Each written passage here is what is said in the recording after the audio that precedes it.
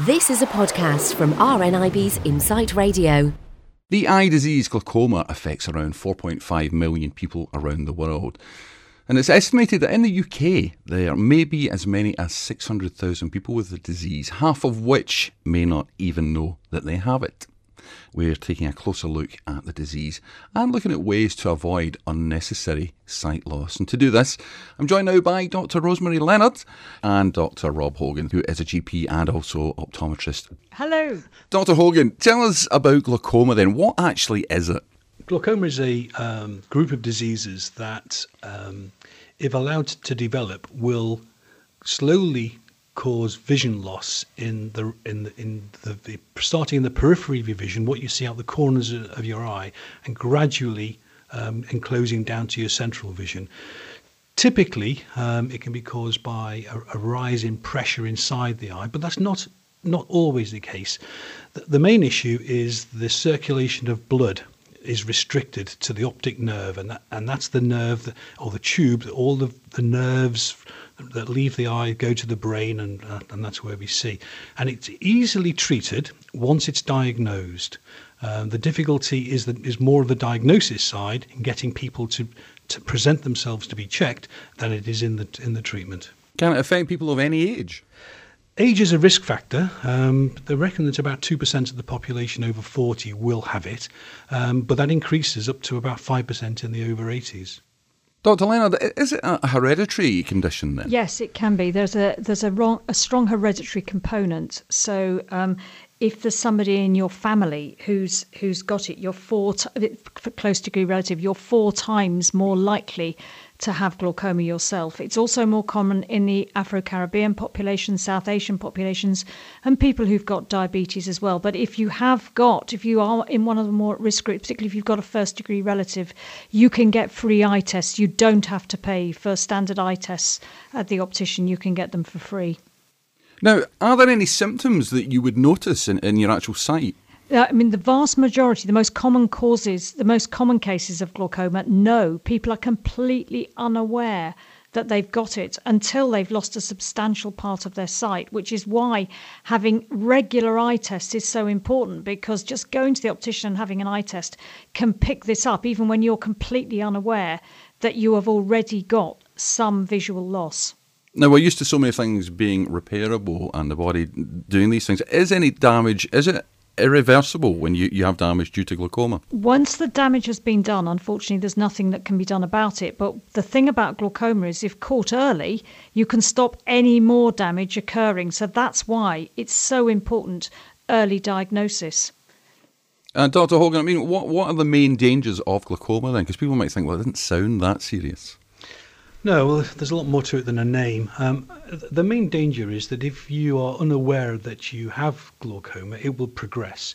And it can progress to the point whereby you can lose half of your vision before you yourself become aware that you have.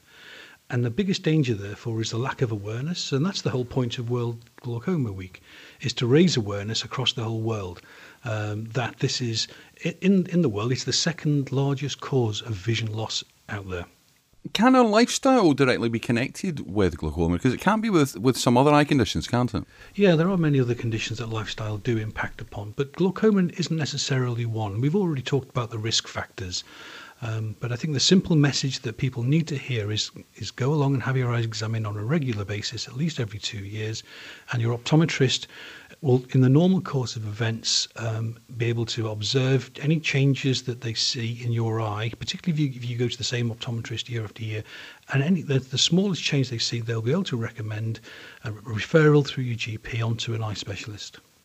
Dr Leonard, some of our listeners will be dealing with partial sight, like myself, perhaps visually impaired, and maybe think, well, I have macular disease, so what's the point of getting my eyes tested, because we know that it's already damaged. But can you have glaucoma and another eye condition? Oh, absolutely, yes. And diabetics who often have damage to the back of the eye, the retina at the back of the eye, can get actually more at risk of getting glaucoma as well. So it's a condition that can coexist with other eye conditions. But if you are already going to see your optician, your optometrist, and having regular eye checks for another eye condition, then they will pick up if you are developing glaucoma as well.